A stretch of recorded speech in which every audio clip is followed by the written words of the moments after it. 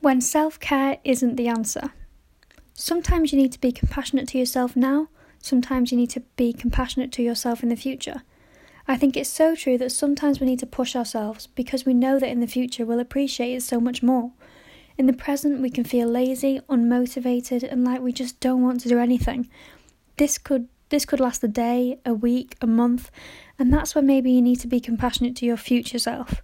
Take that one day off and show compassion to yourself now, but make sure that the next day you get up and you do something for you. Sometimes we get so caught up in the typical self-care, face masks and baths, but real self-care requires discipline and even tough love. Recently I've come to learn that I can be really hard on myself, but if I wasn't then I would not progress further.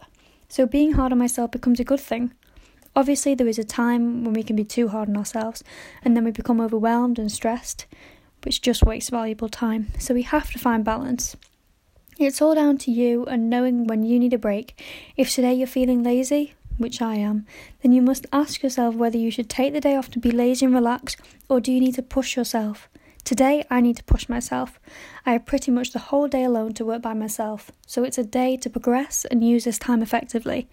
This is helping my future self, who I care about a lot, so today I'll be compassionate to her. Thank you for reading this blog post, or listening to this audio blog.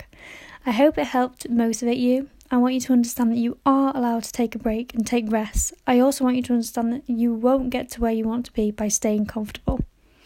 Please let me know if you like this audio, that'd be much appreciated. I also wanted to call it a blogcast because that's basically what it is, but Jack laughed and didn't really like the name. Pretty rude, but yeah, I hope you liked it. Just really short and sweet. Bye guys.